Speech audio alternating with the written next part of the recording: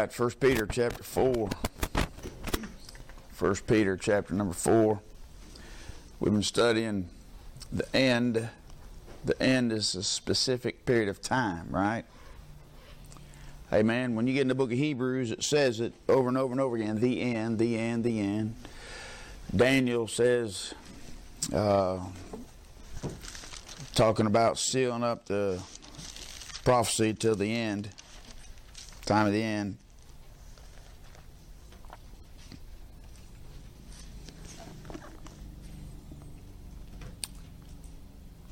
Verse 9, Daniel 12:9 says, and he said, go thy way, Daniel, for the words are closed up and sealed till the time of the end. So it's a specific period of time, which we've showed you is Daniel's 70th week, time of Jacob's trouble. And so everybody out there has got all these YouTube videos trying to time when this end is, and there's a bunch of them think that we're in it. I was dealing with a brother in the Lord, Tennessee. We were fellowship talking one day, and he told me he was a mid-trib rapture guy. And I said, well, what starts the tribulation then? He goes, well, you believe the rapture does. I said, exactly. He goes, it sounds like you're a Ruckmanite. I said, 100%.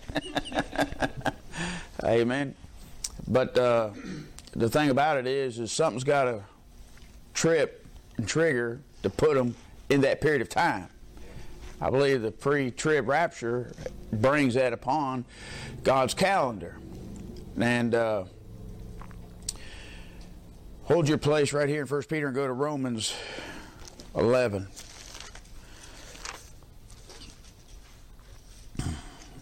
I had a friend that he believed the rapture was going to happen by 1991 and then stretch it out to 1993.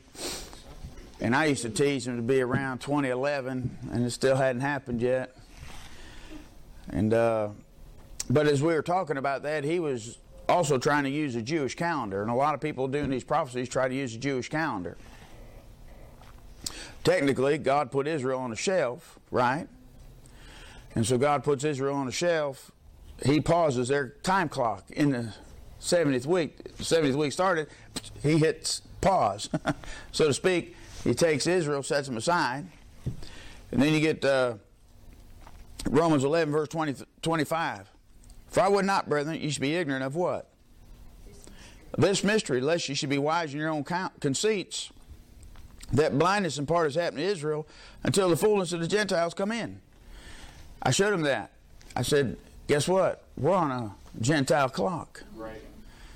Daniel's 70th week has been put on pause until the time of the Gentiles comes in. Then he goes back, and what's he say? Then all Israel will be saved. I believe he goes back to the Jewish clock. Where did he pause it at? He paused at Daniel's 70th week. I believe Daniel's 70th week picks right up when God begins to deal with them. When he's done with the nations.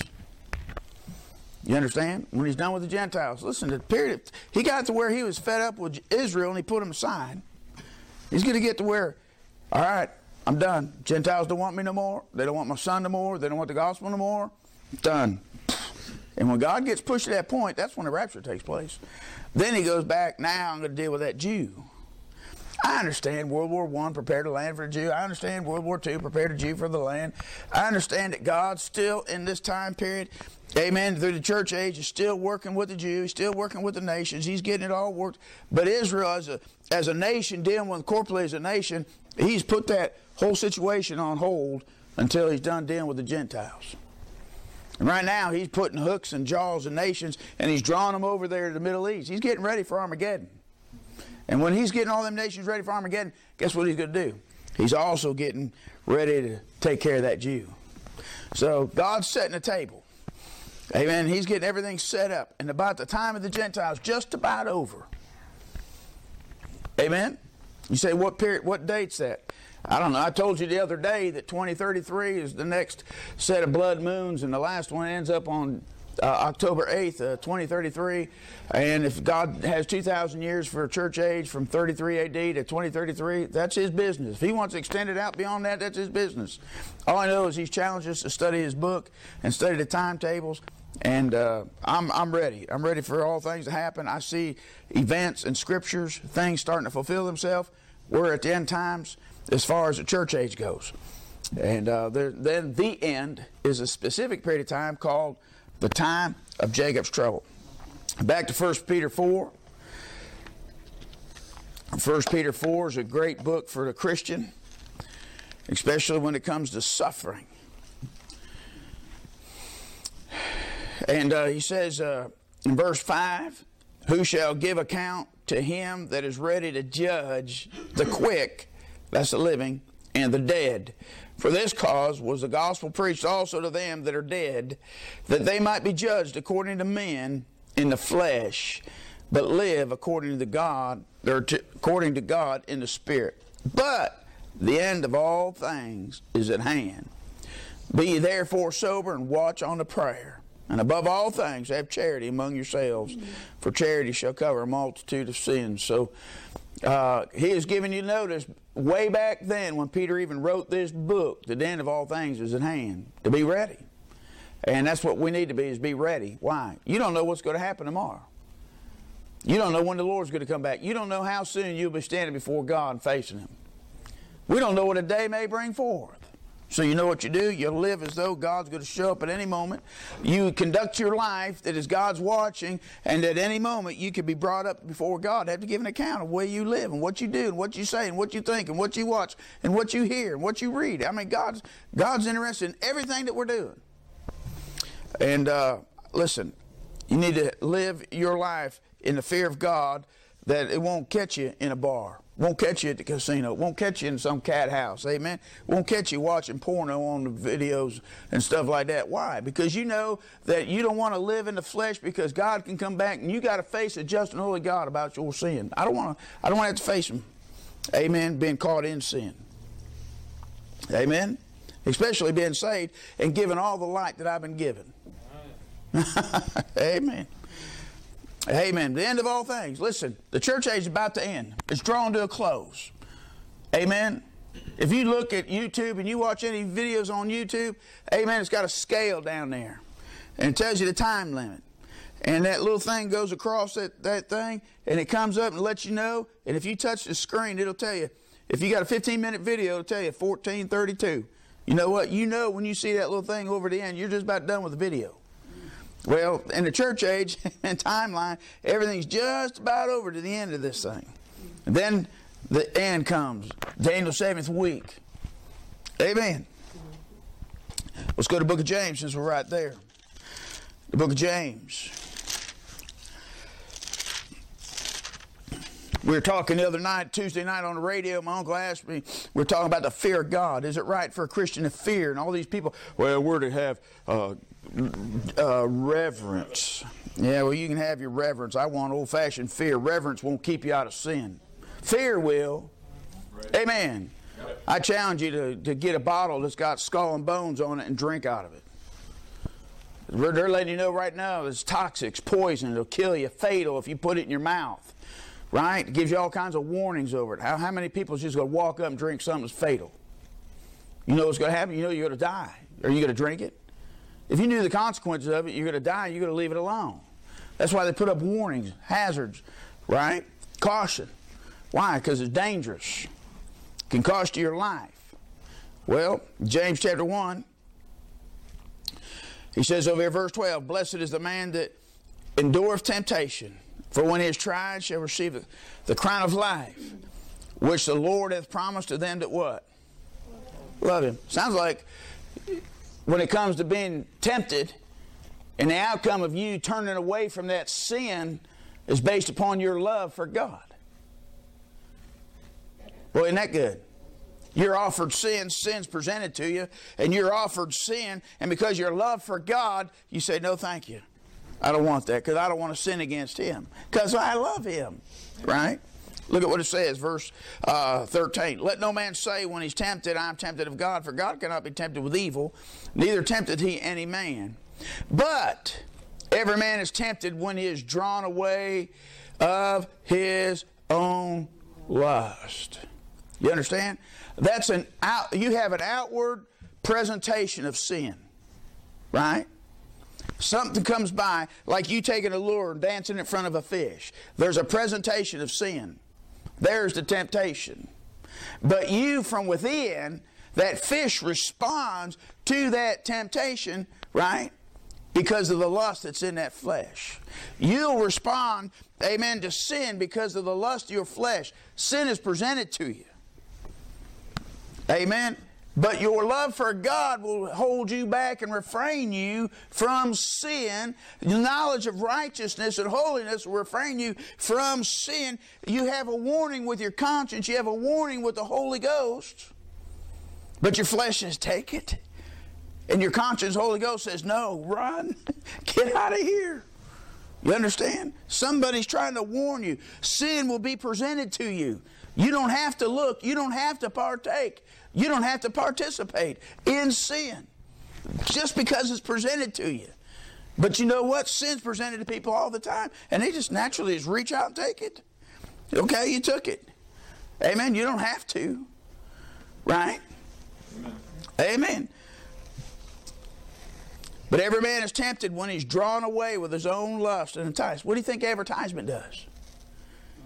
All advertisement, period. I don't care if it comes in the mail, it's on the radio. Amen. You walk into a store, big old sign says sale, sale, sale. They put stuff out on the sidewalks. They put stuff down their driveways. Doesn't mean you got to go in there and buy it. But it's all there to tempt you and draw you in. Right?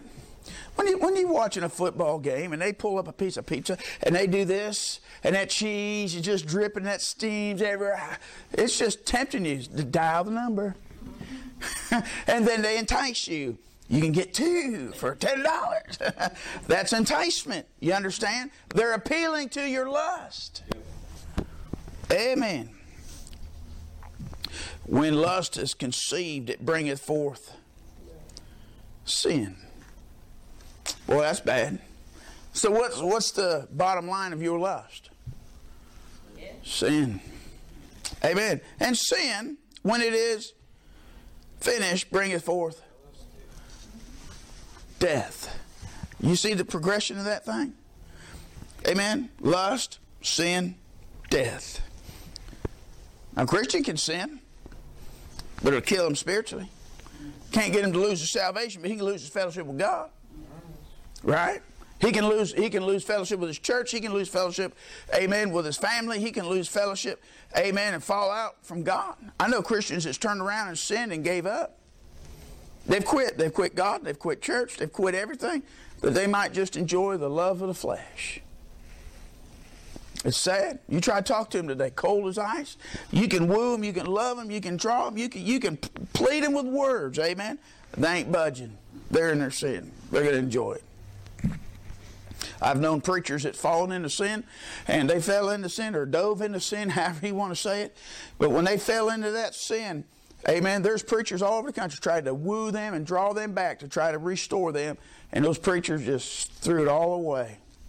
Men have left their wives, left their home, moved in with other women, living in open sin, threw their church out the window. They care less. You know what the end of that thing is? It's death. They're going to die. They're probably going to die a bad death. I wonder how many people are going to die and go to hell because of that. Something to think about. See, they don't see the end result there. They didn't have, oh, I sinned today. Guess what? No lightning bolt got me. Give it time. Yeah, there you go. Let's go to Ecclesiastes 8. Ecclesiastes chapter number 8. See, this is the problem. Preachers like me get up and warn people about sin. They have fear. They're scared. They shake. They tremble. They sweat. They walk away from sin. They're enticed again. They're drawn back to sin. And guess what happens? They finally yield to sin. And then nothing happens. Lightning don't strike. Then they go back and they sin again. But their conscience is seared more and more and more each time. Listen, a kid will run and hide behind a tree, behind a barn, and smoke a cigarette. But then one day he's rolling them up in his sleeve. One day he's standing out on the street corner. One day he's right out in front of his mom and dad. Care less. Why? Because he gets more and more brazen. Sin makes you more and more brazen. And as more people get out there and the more brazen they get in their sin, the more their sin flows downhill. And the more kids participate in sin, the more brazen they are as adults to commit sin. They could care less. Ecclesiastes chapter number 8. Amen. Verse 10. So I saw the wicked buried who had come and gone from the place of the holy, and they were forgotten in the city where they had so done. This is also vanity, because sentence against an evil work is not executed what? Speedily. Therefore, the heart of the sons of men is fully set to do evil. See there? That's what's going on. As long as our country and our leaders, amen, do not execute judgment speedily upon somebody, therefore the hearts of the men, the people that are out there, sit back and say, I can get away with it. I can go ahead and commit this crime, and I can live on death row for 24, 30 years and wind up probably dying on death row, eating 3 squares a day. And you know what? I can eliminate this guy, and I've been told I come from a monkey, so I don't have to give an account to God. Okay. And they do it because we're not obeying the laws of the land like we should. If they found out you killed somebody and within a month you was dead hanging on a tree and buzzards were picking the flesh off your bones as you're hanging downtown and everybody watching you, you know what? They might think twice about that thing. Yeah. Amen. But our court system's got it so messed up that where we can appeal somebody, they can go through court and go through a trial and sit in jail, and they can have appeal after appeal after appeal after appeal, and it's 25, 30 years before the guy on death row ever finally gets executed. That's corrupt. That's vile. That's wrong. And you know what? There's no consequence to sin anymore. Amen. God said kill him. And they don't kill them. They allow people to commit murder today. The government commits murder. They're killing babies left and right. It's legal. And you got people cheering it on, standing up for it. And you know what? That mama goes in there and has her baby murdered, goes on, has a marriage and has a family and goes on. God didn't judge me for that. Really? Well, guess what? You're going to have to face God over that one of these days. And when you face God, amen, I'd hate to say where they're going. They can be forgiven. They can come to Calvary. They can repent of murder. Amen. They can repent of murdering their own child. But they got to give an account to God. I'm telling you, that's going to be tough. What do you think they're going to do when they go to the judgment? Amen. When they go to the judgment and God says, come here. And as they're standing in judgment, up starts walking these children that are now 33-year-old male and females. And they say, hi. I was your son that you aborted. Well, that's going to be something to think about. Have to face their fetus. No, face their baby, their child that they murdered. Can you imagine that? You know, people think they got by with sin, you know, and they think that God's just kind of good overlooking and say, well, nobody saw me. He might call a goldfish out of a bowl. Might call in somebody's cat, somebody's dog. Chapter number 10. Is it 10? What, Ecclesiastes? Yeah, chapter 10, verse 20. Curse not the king, no, not in thy thought. Curse not the rich in thy bedchamber. For a bird of the air shall carry the voice, and that which hath wings shall tell the matter. Huh. A lot of people think they're going to sin and get by, and there might be a little bird sitting on a windowsill, peeping in. That which hath wings. Could you imagine God bringing in flies and mosquitoes, butterflies and moths, in to testify against you? Well, nobody saw me do what I did. Come here. And he calls in a gnat. A little gnat flies in. The thing has wings. He said, now, tell me what you saw. Amen. We got no idea, do we? Lord's telling us there's something watching us. And then there's angels that watch. Let's go to Malachi. Malachi. Listen, these people, they don't realize that God's watching and that God has something that He's got for them.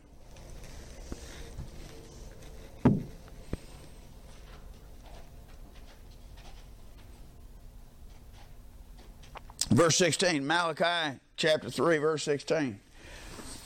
Then they that feared the Lord spake often one to another, and the Lord hearkened and heard it.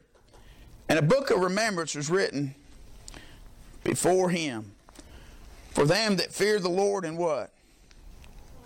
Thought upon His name. Listen, God's got people recording this stuff. God's got recorders. The books were open, and another book was open, which is the book of life. Listen, we got no telling how many books are going to be brought into judgment. See, a lot of people don't think about the end of the thing. What's the end? What's the end of the thing? Most people never think it through. Most people never think that what's my sin going to cost me? What's my sin going to cost everybody that's around me? What's my sin going to cost my church, my family, my co-workers, my job, my life? How's it going to affect people? There's people out here partying all the time.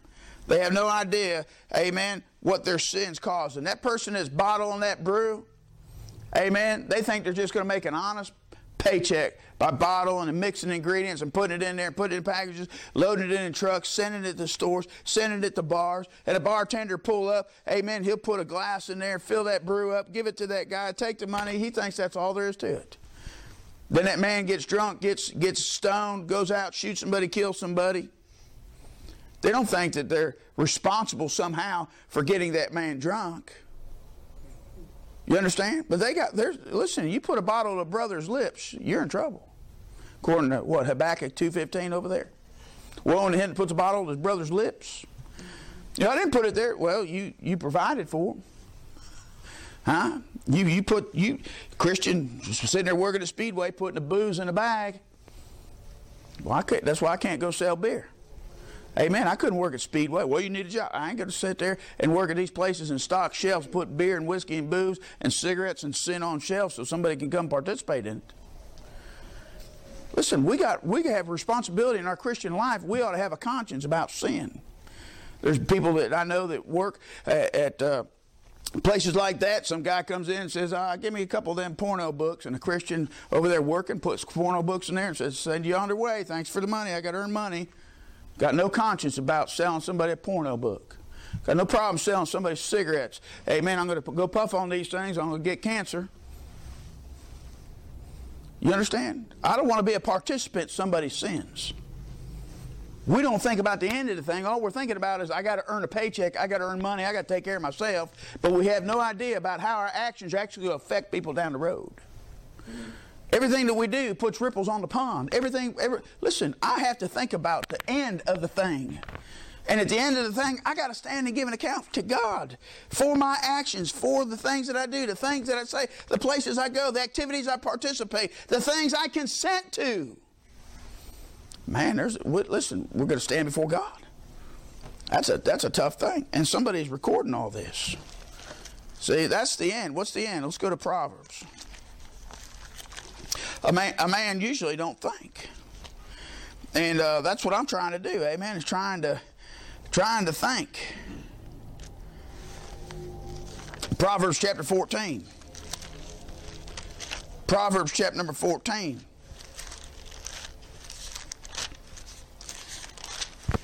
That's what the Bible's for. That's what preaching's for. That's what parents are for. Amen. That's what preachers are for. Listen, God gives us warnings left and right to consider the end, consider your actions, consider the results. When a farmer starts growing a crop, what's he thinking about? He's thinking about the harvest, the end, the result. And so, listen, somebody told me about this, about men that grow tobacco in Kentucky, is that they work that thing all year long. They hang the stalks, they do the things, they prepare the crops.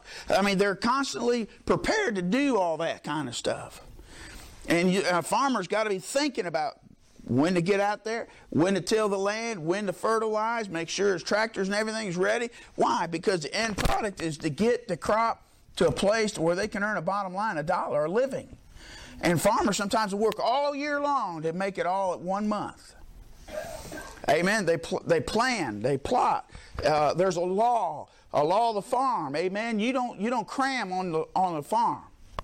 You don't try to plant everything at the 1st of August and harvest everything at the end of the month. And then once they get done harvesting, they're still working the land. They mow all that stuff down. They turn that stuff over. They spread the fertilizer in it. They get the land and everything prepared for the winter months. Listen, there's so much work that goes into it. And a person that's doing that's got to plan it all out. Let's look in Proverbs chapter number 14, verse 12. There is a way which seemeth right unto a man, but the end thereof are what? the ways, plural, of death. Proverbs 16. Proverbs 16.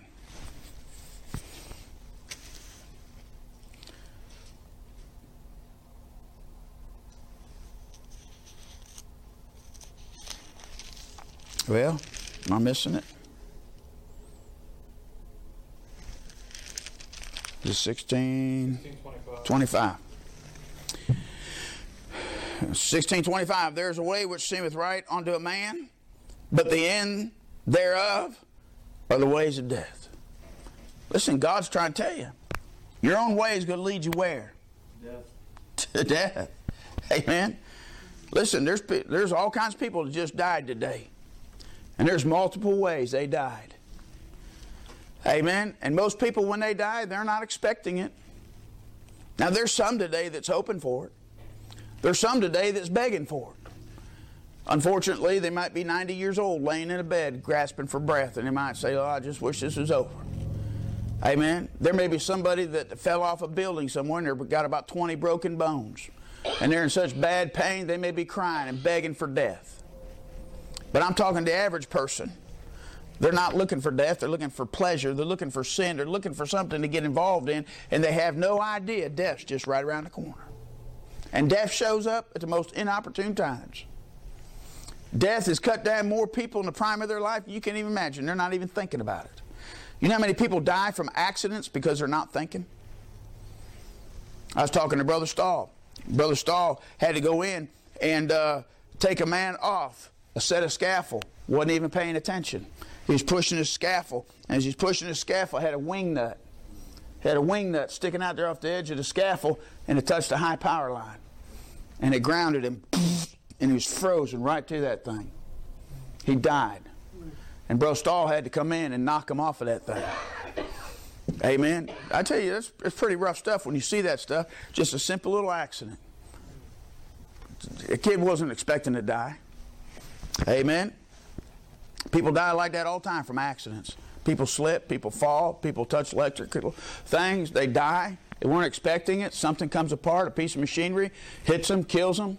All kinds of accidents. Objects fall, hit somebody, kills them. It's accidental deaths. But then there's deaths on purpose. Somebody actually shoots somebody, kills somebody because they're mad, they're full of hatred. But people don't know that. Amen. We have no idea if we go over here to Speedway, somebody walks in, amen, and a cop comes up and we get caught in crossfire and get shot. That's an accidental death. You just never know. So why do we need to be prepared for death? Huh? You never know, but then what? You need to be prepared to meet God. You got to give account to God.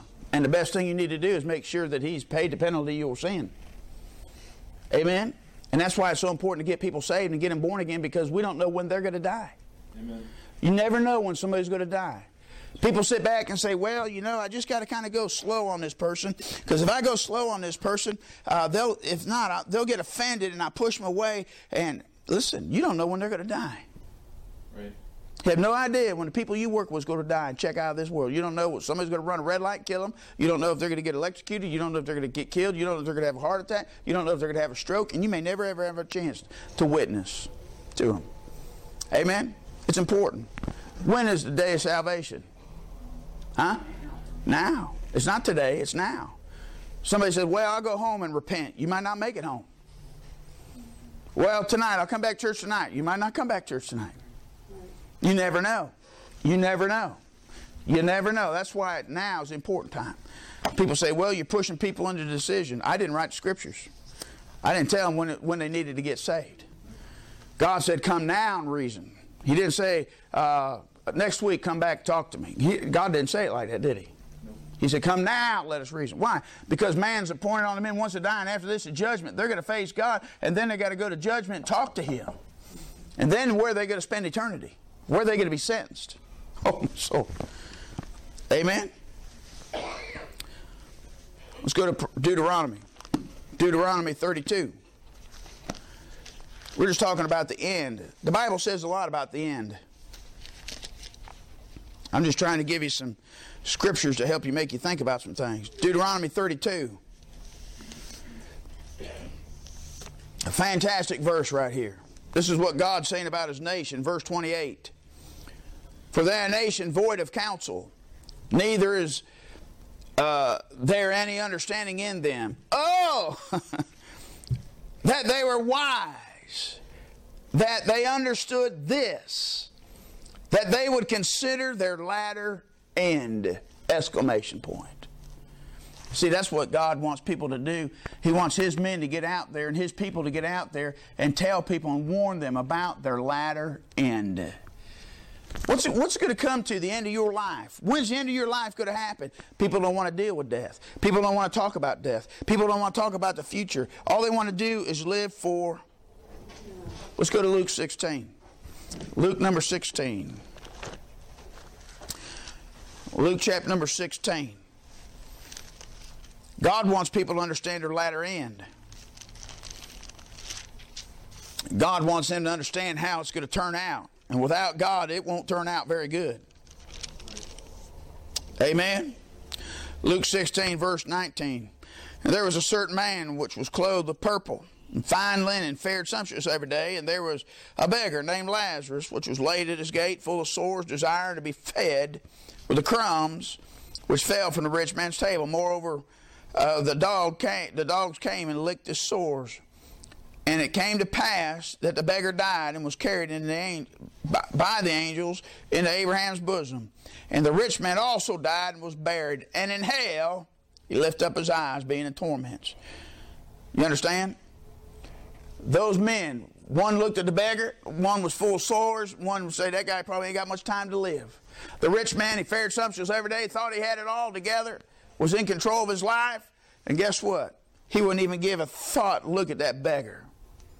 You understand? But that man never thought he was going to die. Right? He may have thought, well, maybe somewhere out in the future I might. Look at what the rest of the passage says. Verse 24, and he cried and said, Father Abraham, have mercy on me, and send Lazarus, that he may dip the tip of his finger in water, and cool my tongue, for I'm tormented in this flame. Why did he ask for a drop? I mean, if you're in hell and you're going to burn and all you want is one drop, what's that trying to tell you about his mentality? He ain't thinking about anything else but right now. See, that's what got him in trouble. All he thought about was right now, for the moment. He never thought about the future. He never thought about what was out in front of him 10 minutes or 20 minutes from now. All he wanted was temporary relief of his situation, because he did not know how to get out of the situation he was in. And he said, just one drop. Just let him dip the tip of his finger. All I need is just one drop. Yeah, but what about the next minute? And the minute after that? And the hour after that? And the hour after that? And the day after that? And the year after that? What are you doing to prepare for the future? See, he never prepared for the future. All he lived for was the moment. See, that reflects his mentality. And the average crowd out here, the average person out here, all they think about is the moment. Right now. I got to get high right now. I got to forget my problems right now. I got to get stoned right now. I got to have this moment. I may never have this moment ever come to me again, and I got to participate in this sin. Amen. Well, what about the future? It don't matter. I'll never have this opportunity, have this experience again. I got to fulfill what my flesh is saying I need. Everybody says I need this moment. I need it. I see this money. I got to take it. You understand what I'm saying? They don't think about the consequences. All they're thinking about is the moment. Amen. And when a man, all he begins to think about is his belly and serve his belly, and when his flesh cries out, all he knows is to answer that. That's why fasting and praying and giving to God and doing things like that is so important, that you learn to tell the flesh no. Amen. Amen. That's what a savings account's all about, is to tell the flesh no. Amen. Right? We live for the moment. You know, all advertisement, everything, all world's lifted up for this moment. There'll never be no moment like this. You got to participate with us. You got to come on, because this is the greatest moment.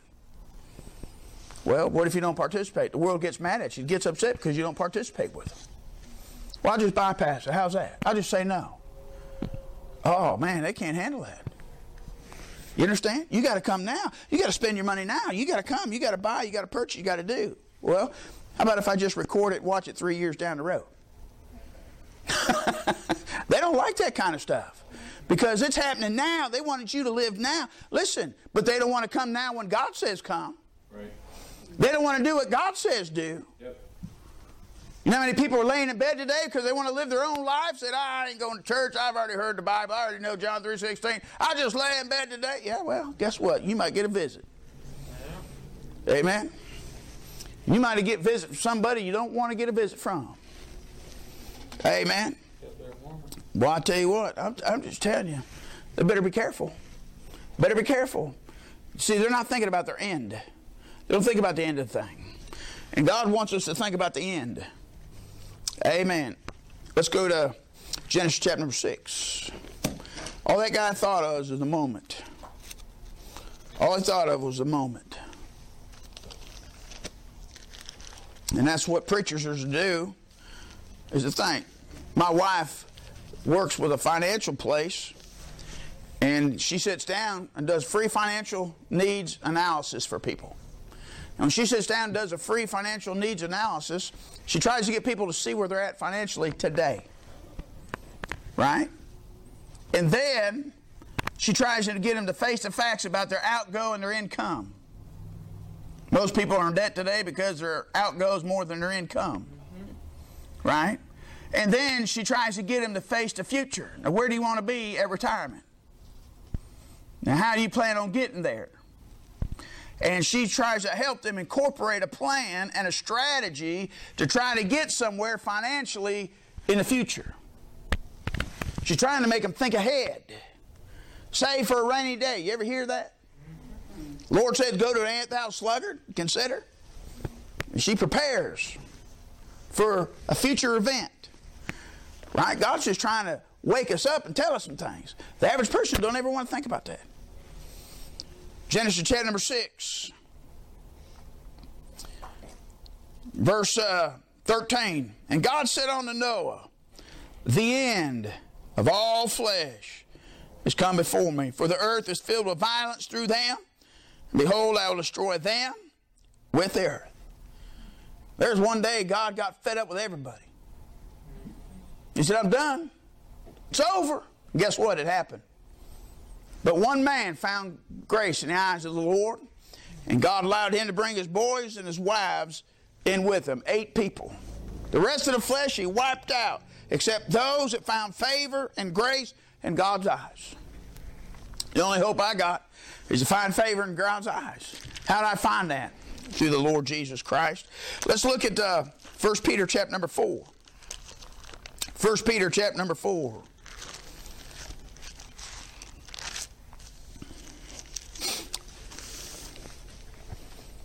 First Peter chapter number 4. When I'd go in revivals and preach, this is one of the main verses that I would pull out and preach. That's why I'm not in revival. Amen. I didn't come in to tickle their ears. I made them think about their future. 1 Peter chapter 4, verse 17. For the time has come that judgment must begin at the house of God. And if it first begin at us, what shall the end of them be which obey not the gospel of God? You ever thought about that? Did you ever think about that? What shall be the end of them that obey not the gospel? What does it mean to obey the gospel? To obey the gospel is to exercise faith in the gospel. It's not just saying a sinner's prayers, exercising faith in the gospel. It's you receiving the Lord Jesus Christ, your Savior. Right? Isn't that what Romans 10 says over there? What shall be the end of them that obey not the gospel? For if the righteous scarcely be saved. How does a righteous person scarcely get saved?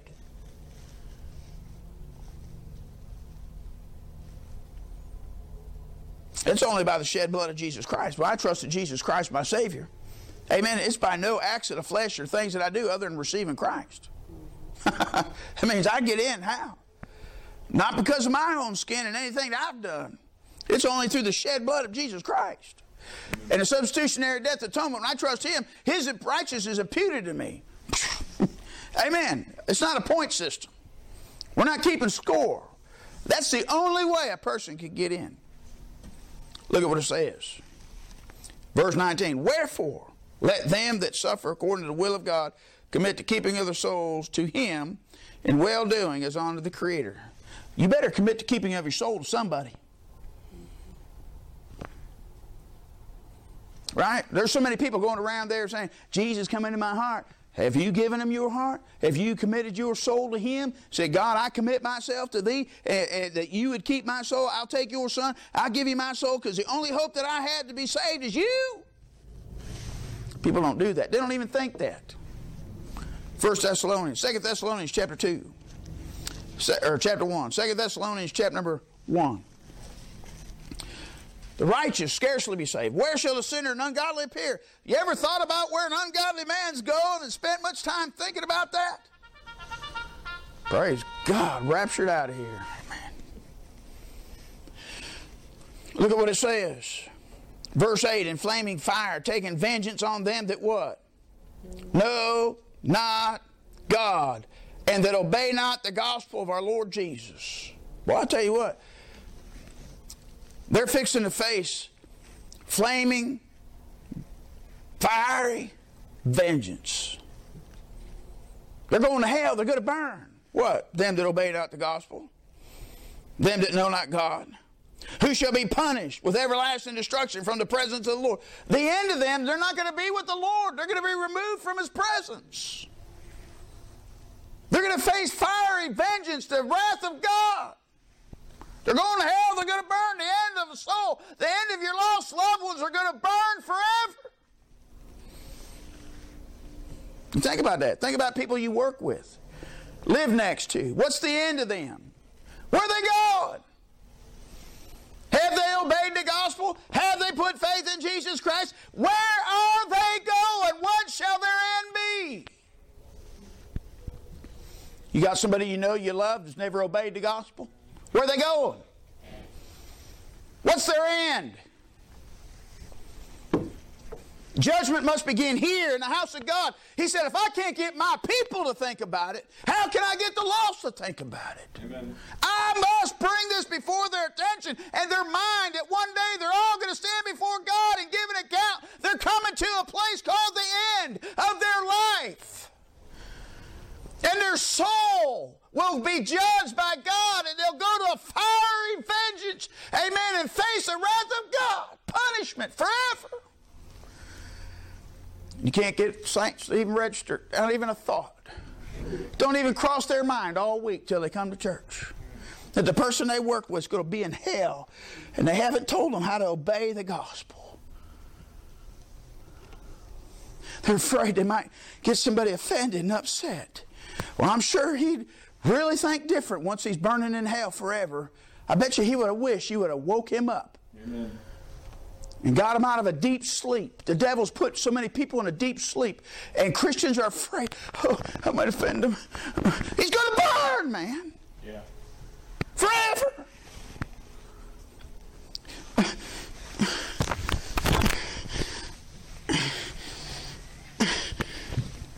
Right?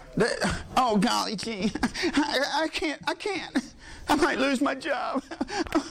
You more worried about a paycheck, or you worried about where they're going? Amen.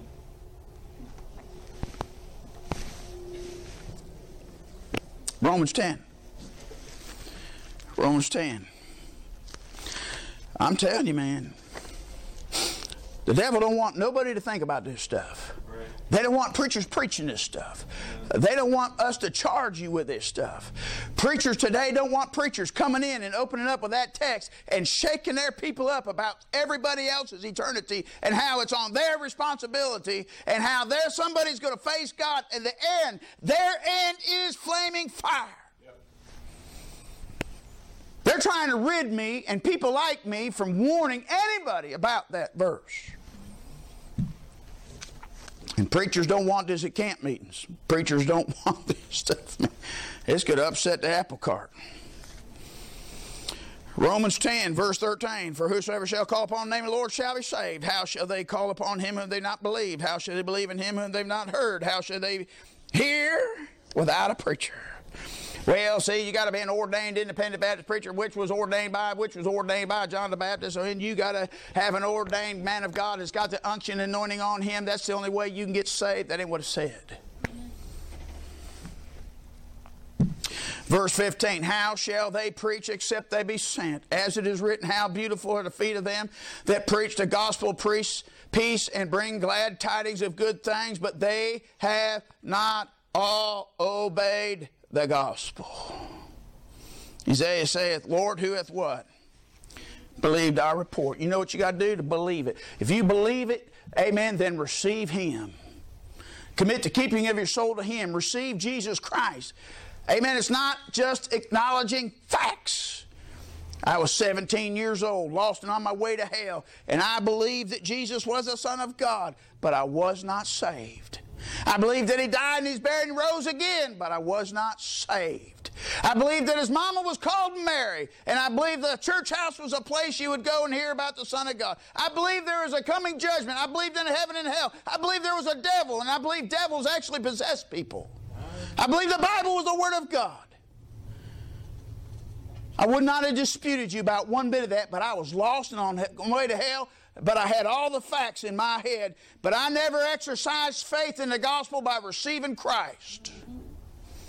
Listen, you can acknowledge all you want and die and go to hell. I had all the facts in my head. I could have sat back and I was told all that stuff by Grandma and Grandpa. I didn't doubt a thing they said. I believed everything they told me. But I never obeyed the gospel by exercising faith in the gospel. That's the ticket. That's what's missing. And men will say, you believe Jesus died, buried, and rose? Okay, then you're saved then. No, you don't acknowledge facts and go to heaven. You receive those facts and you exercise faith in that man that died for you and receive Him to be your Lord and your Savior. That's how you escape the flames of hell. That's what it means to obey. Amen. So then faith comes by hearing, hearing by the Word of God. Listen, everybody's got an end coming to them. My end's not to be burned. My end's now to go to face God and be judged for the things that I've done in His body since I've been saved. And then my inheritance will be issued to me, and I'll live somehow in some measure in the kingdom. Amen. According to how I live for Him since I exercise faith in the gospel. There's a millennial kingdom.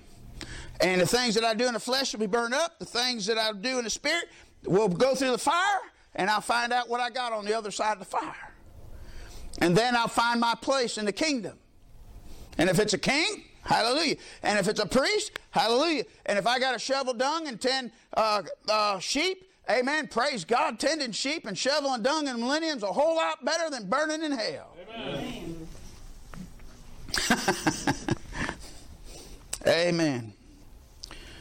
Well, I tell you what, God's good. I'm glad He's good. I'm glad He saved me. Psalm 73. Psalm 73, and we're done. Not with this study, but with the time that we have. Psalm 73. Listen, people got an end. And that's why it's so important to go to church and live the gospel. I'm not saved by works, but others are saved by my works. And how I live and how I witness is all determines on my effectiveness in their life. You want to know why so many people are going to go to hell? It's because they done watched too many Christians live hypocritical lives and live double standards, and they said, I don't want nothing to do with that. Can't help them, ain't going to do nothing for me. Well, I tell you what, I don't want to be a stumbling block to help a man go to hell. Psalm 73, verse 1. Truly God is good to Israel, even to such as a clean heart. But as for me, my feet were almost gone, my steps well nigh slipped. For I was envious at the foolish, when I saw the prosperity of the wicked. For there are no bands in their death, but their strength is firm. They are not troubled as other men are, neither are they plagued like other men. Therefore pride compasses them about as a chain, violence covereth them as a garment. Their eyes stand out with fatness, they have more than heart can wish. They are corrupt, they speak wickedly concerning oppression. they speak loftily. They set their mouth against the heavens, their tongue walketh through the earth. Therefore his people return hither, and waters of a full cup are wrung out to them. And they say, how doth God know? And is there knowledge in the Most High? Behold, these are the ungodly who prosper in the world, and they increase in riches. Verily, I have cleansed my heart in vain, and washed my hands in innocency. You see what he just said? He said, I've been watching the wicked, and I've been living for God, and it's just been a waste of my time. He said, I'm doing right, and I'm suffering, they're doing wrong, and they're getting blessed by it. He said, you know what I've done? I've done cleansed my hands in vain. I've cleansed my heart. Listen, it's been foolish to become a Christian and live for God. Why? Because look at, they're prospering, I'm not. I'm a child of God, and they got it all, and I ain't got nothing, so I quit. You know what? There's people to quit.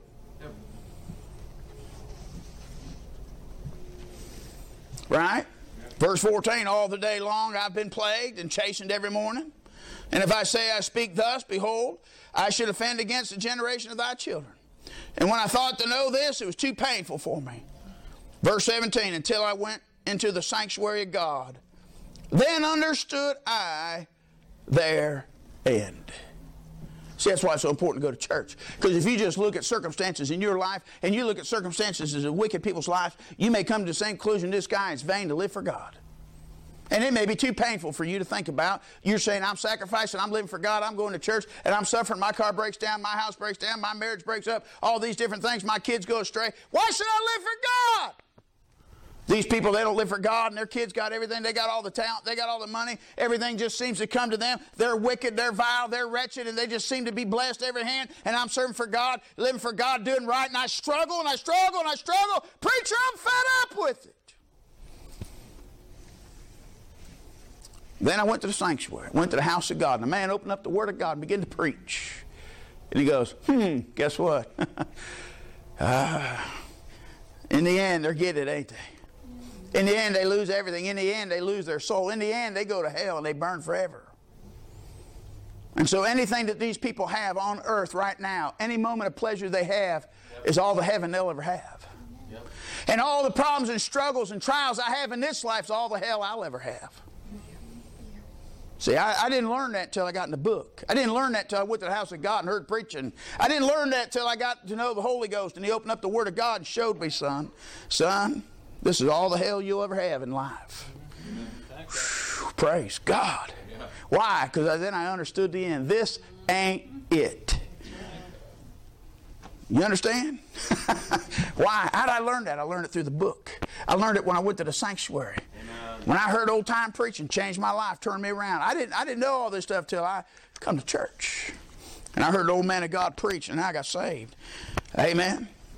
It made a difference. I understood my end. I understand their end when I went to the house of God and found it all out. Brother Caleb, would you pray for us?